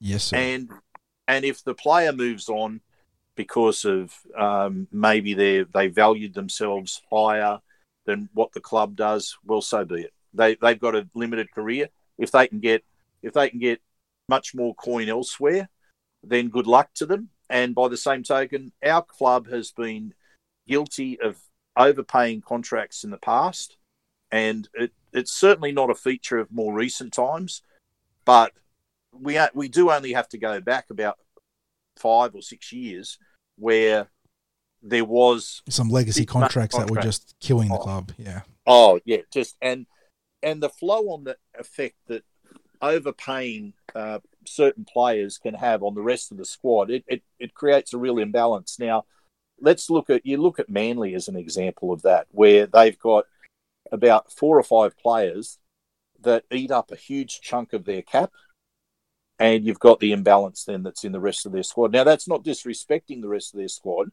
but it's just saying that their depth is minimal because they are paying so much to their marquee players. They've got a slew of marquee players, but does it help them in the greater scheme of things? Exactly. I think you need a strong, balanced team. And at the moment, I just feel that Parramatta's as close to being in an ideal balance in terms of where the contracts and the playing talent sit, the size of the contracts and the relative playing talent. So I suppose we should touch on this very quickly before we get into the NRL preview, but you're talking about overpays. 2 players that the Eels have been officially linked to in the media, and they're not linked to many players now these days because of how tight-knit the recruitment and retention committee has been. But they were linked to both Katoni Staggs and Brandon Piakura, both of whom are on the Brisbane, I was about to say the Brisbane Storm, the Brisbane Broncos payroll. But in light of recent events, it's probably safe to say that they're probably outside of Parramatta's willingness to pay now, given that the Broncos have allegedly offered the unproven Piakura $1.2 million over 3 years, and Katoni Staggs is evidently looking for in excess of $800,000 on a per year basis. Yeah, it's both players have been on the radar at Parramatta. There's no disputing that. And Piakura, well, we were one of the favoured clubs to secure his contract, and for good reason, that he was quite keen to come to the club. However, once you start talking about those sorts of dollars for an unproven player, there's a big risk there. Now, some clubs will take a punt there. The Roosters have done that in the past. They've forked out big money for players who are high on promise, but low on experience. And there's been occasions where it has worked beautifully, and it may work beautifully, say, for example, with Joseph Suwali. But for every Suwali, there's a Jaden Nikorima who was on very big dollars respective to his NRL experience and completely flamed out. Yeah, and in the past, they paid big money for Josh Curran and for him from the Parramatta Eels junior system, and Josh is forging his own career at the Warriors at the moment. But he was they let him go. They let him go. That's right. So they obviously wanted a quicker return on their big investment there, and they released him. So he's now forging his career at the Warriors, and it's going ahead I suppose at a rate that a lot of young players would probably be reasonably happy with, because he's getting his appearances in the top grade from time to time, but they still haven't rushed him either. So it was that was big money that was paid for him. And so $1.2 million for a player that's yet to play senior football. Gee, that's a lot of coin. Yeah, and the Broncos did something similar with Payne Haas when they offered him his 6-year, $3 million deal when he was, I think, 3 games into his NRL career. And in terms of football talent, it certainly looked to have been a good deal for the Broncos. But now you've got, it's been revealed that he's very much a loose cannon off the field. So, there are potential consequences that you don't even see from just form that can play into this stuff. Yeah. And it's, I think once you start talking about that big money, it's tempting for the young players, but by the same token, it adds some pressure to them to perform immediately. Yeah, and for the Eels, it leaves them with a healthy war chest, but they've got a bit of housekeeping to do still. We talk about Nathan Brown and Ryan Madison, but there's other players beyond that that need to be re-signed. They've got a wave of young kids coming through too that they're going to need to figure how they, fit into their long-term plans, and then they'll be active in the play market after that. So, and most immediately, we have effectively only 27 players on the roster with Jenko being included in the 28. So I think it's scenarios like this that lead to the TBAs listed in the Canterbury Cup, and we'll see how this plays out, because there are a few clubs that have chosen a similar path with only announcing 28-player squads. Given that the deadline now extends to August 1 for mid-season transfers, so there's probably going to be a flurry of activity further down the track across the entire NRL. Yeah. All right, let's get on to the main event on Saturday night. The Eels occupying primetime slot on Foxtel at 7:35 p.m. Was it always 7:35 p.m. kickoff? I would have sworn it was 7:30. Kickoffs keep getting pushed back every year. I don't understand. All right, but enough of my old man grumblings despite being in my 30s. Let's get on to the opposition team list. Will Kennedy is fullback for the Cronulla Sharks, with Sione Katoa and Ronaldo Mulatalo on the wings. Josh Dugan and Connor Tracy, who gets the bump up from the bench to centre for the Cronulla Sharks. In the halves, you've got Matt Moylan and Chad Townsend. Braden Hamill-Newelly, Blake Brayley and Aaron Woods are their front row, alongside Britton Nakora, their captain Wade Graham and Toby Rudolph in the back row. On the bench, you've got Teague Wilton. Apologies, Mr. Wilton, if I got that wrong. Aidan Tolman, Jack Williams, and the Greek freak Billy Magoulos. And on the extended bench, Mawene Harodi, Nene McDonald, Andrew Fafita, and Braden Trindle. One-time Parramatta Eel John Morris, their coach. For the Eels, not too many changes, just the stuff enforced by injuries to Blake Ferguson and Ryan Madison. Quentin Gufferson is the captain and fullback. On the wings, you got Micah Sivo and Blake Ferguson. Tom Opachik and Murata Niokore are in the centres. Dylan Brown, Mitchell Moses are your 5'8" and halfback respectively. Front row reads is Reagan Campbell-Gillard, Reed Marnie and Junior Paulo. Sean Lane, Isaiah Papali'i, who gets promoted from the bench to edge back row, and Nathan Brown are the back rowers. On the bench, Oregon Kafusi holds down the middle as the only recognised prop forward on the bench, and he's joined on the bench alongside Keegan Hipgrave, Will Smith and Ray Stone, who makes his return from injury, as we talked about earlier in the podcast. Extended bench is Jordan Rankin, Hayes Dunster, Big David Hollis and Joey Lussick. Brad Arthur is the coach. Well, mate, it's an interesting squad for the Sharks. I think they've performed better in the first two rounds than I thought they were going to. They were actually my selection for Wooden Spoon coming into this season. But the reason that they were my selection was for all the rubbish that's going on around John Morris. Yeah, all the speculation, he's not going to get an extension. They're going to bring back Flanagan or look externally. That can be very distracting to a club, as we've seen with the Eels in the past.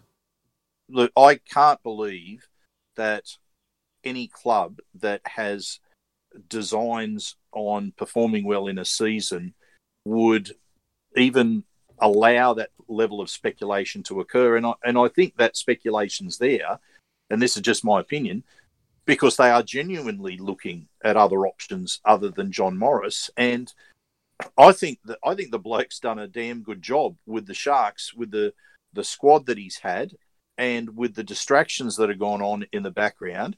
The fact that they don't have a home ground at the moment, that's got to be factored into it. There is a lot of parallels to early Brad Arthur era Eels and the Cronulla Sharks at the moment.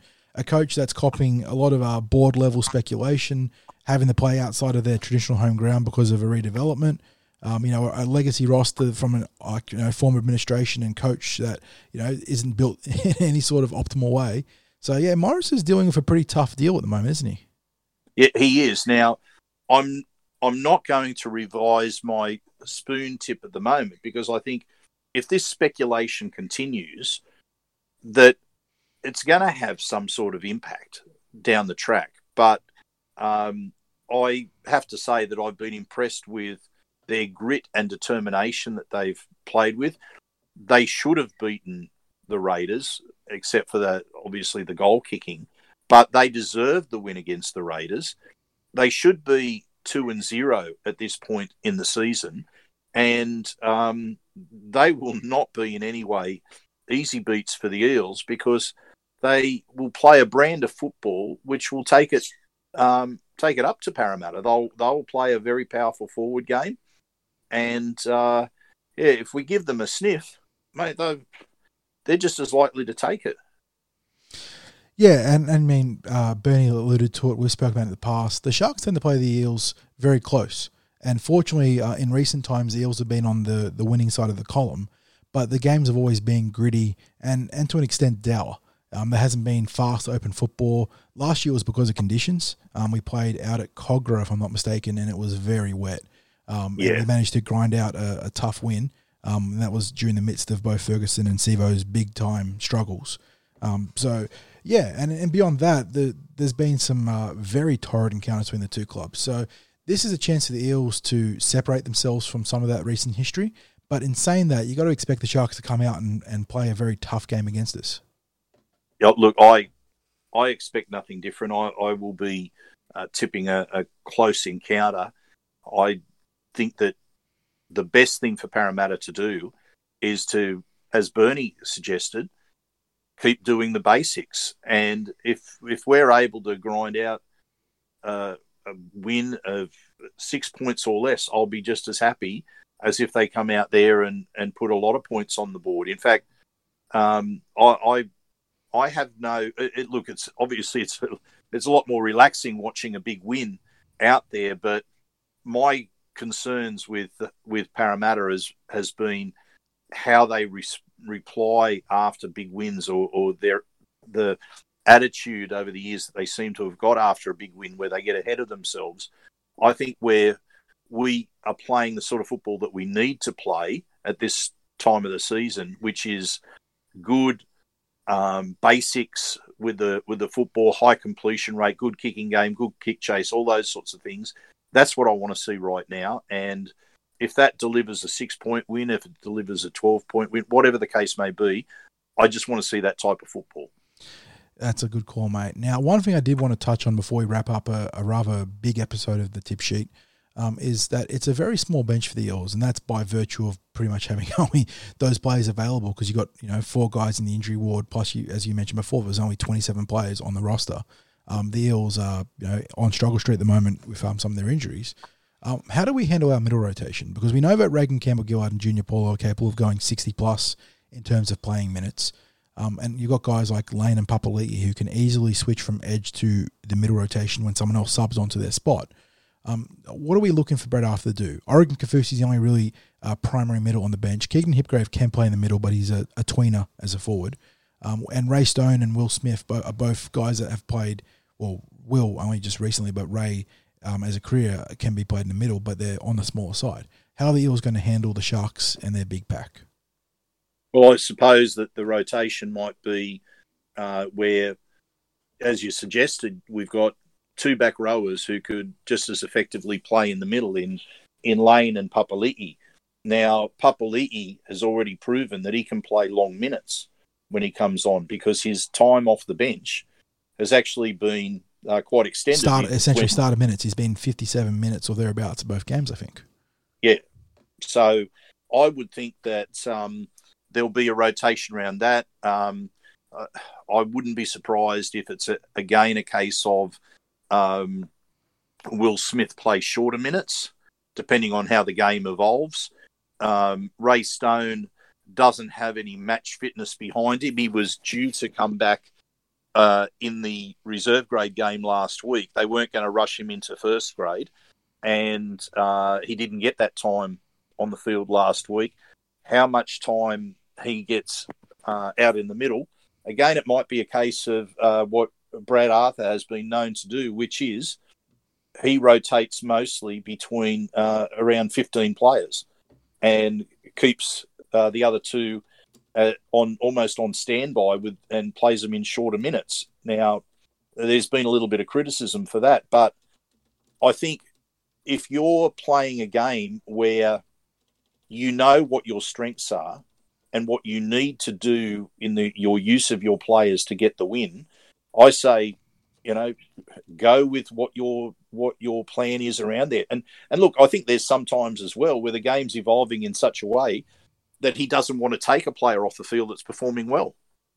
I mean, and why not? I mean, I know it's a different game to years gone by, but I can tell you there'd be plenty of Balmain supporters who wish Warren Ryan hadn't removed Sirinen and Blocker Roach in the grand final. Yep. Sometimes if the players are going well, keep we speak about this all the time. Rugby league is a simple game, isn't it? Just get your best players on the field, and that's it. And the time to start replacing players is when it looks like their contribution isn't as strong, whether it be through fatigue, if they need a rest, and the coach can pick up some of the things that we don't pick up. The coach, or I should say, the coaches, they start to see whether players aren't capable of making those effort on effort plays. We, as spectators, we tend to watch where the ball's going. They are also keeping their eyes on all the off the ball. You get sucked into following the ball because that's what you're there for. You're watching the ball because that's where the action is. But there is so much stuff that happens off the ball in terms of offense and defensive structures and effort on effort stuff. So yeah, as coaches, they obviously see a lot more. And the good news now, as I move on, is that after a very long period of sustained rain, Friday has some rain expected to fall, but Saturday out at Parramatta is billed as slightly overcast and a very low chance of precipitation. So we're looking at a relatively dry track, hopefully no torrential downpouring like we saw last Thursday night. And that sort of leads me to the point that the 10,500 people that got out there on Thursday night deserve full credit for, the most testing conditions you're probably going to get in a while for attendance. But you want to see a packed full house in round 3. You want to see the Eagles turn out in big numbers and get behind their teams. They look to launch a huge sortie early in the 2021 campaign. And those people who haven't been to Bank West, it goes without saying, you're doing make yourself sure a you disservice. get out there, because You are doing yourself a legitimate disservice as a rugby league fan if you have not attended a game at Bank West. Yeah, and last week, with only 10,000 people there, it was one of the best atmospheres that It was I've bumping. been in. Yeah, talking to people post game during the week, and how much they heard the crowd through the sideline mics. They were shocked. It was like they couldn't believe that it was a crowd of 10,500 because they were parochial and they were vocal. Oh, mate, well, around where we were, the noise that was being generated, especially as we were coming into the back half of the game, it was phenomenal. And I know all of us made plenty of noise when Sevo scored. Sevo. It was the noise that went up in the stadium was just phenomenal. So yeah, encourage everyone to get out there, and we'll also encourage people to get to the entertainment at Paraleagues this week. It doesn't include us, but Paraleagues is the home of the Eels. So no make sure encore they get out performance there. from the tip sheet live at Paraleagues, but we'll probably feature later in the year at some point. Yeah. Oh, look, we are planning on making future appearances down there. So we're at the stage of working out some more dates with the club, and people who are listeners to the podcast would like to come down and see us in person. We're looking forward to doing more live events throughout the year. And just while we're on that, in terms of the news from this past week, we had the results of the Parramatta Leagues Club election, and the current president of the Leagues Club, Greg Monahan, and fellow director Sue Coleman were returned as a result of the election. So they retained their places on the board. Our congratulations to them, and the thanks to the others who stood for election. It was the first of the triennial elections under the new constitution. It was the AGM was quite informative. It was probably, I think it was one of the best AGMs that I went to in terms of the information that was presented, the vibe in the room, which was very positive. And so it's onwards and upwards for the Leagues Club board. Thank you especially to everyone who did take the time to vote. That it was all available with postal votes as well as the electronic votes. If you didn't receive your electronic notification this time round, please make sure that you get in touch with the club, register an email address so that you are able to vote electronically next time. It is the simplest process. You would not believe, if you didn't vote that way, you would not believe how simple it is. And of course, the more people that vote in those elections, the greater that the democracy in the process is able to take place. That's it, mate. And that's a very neat place to wrap up another episode of the Tip Sheet. So you can catch us, like I said earlier, live blocking the Junior Reps and the New South Wales Cup. So drop by thecumberlandfro.com for all that action. Otherwise, enjoy the game on Saturday night, and we'll catch you guys next week. See you later.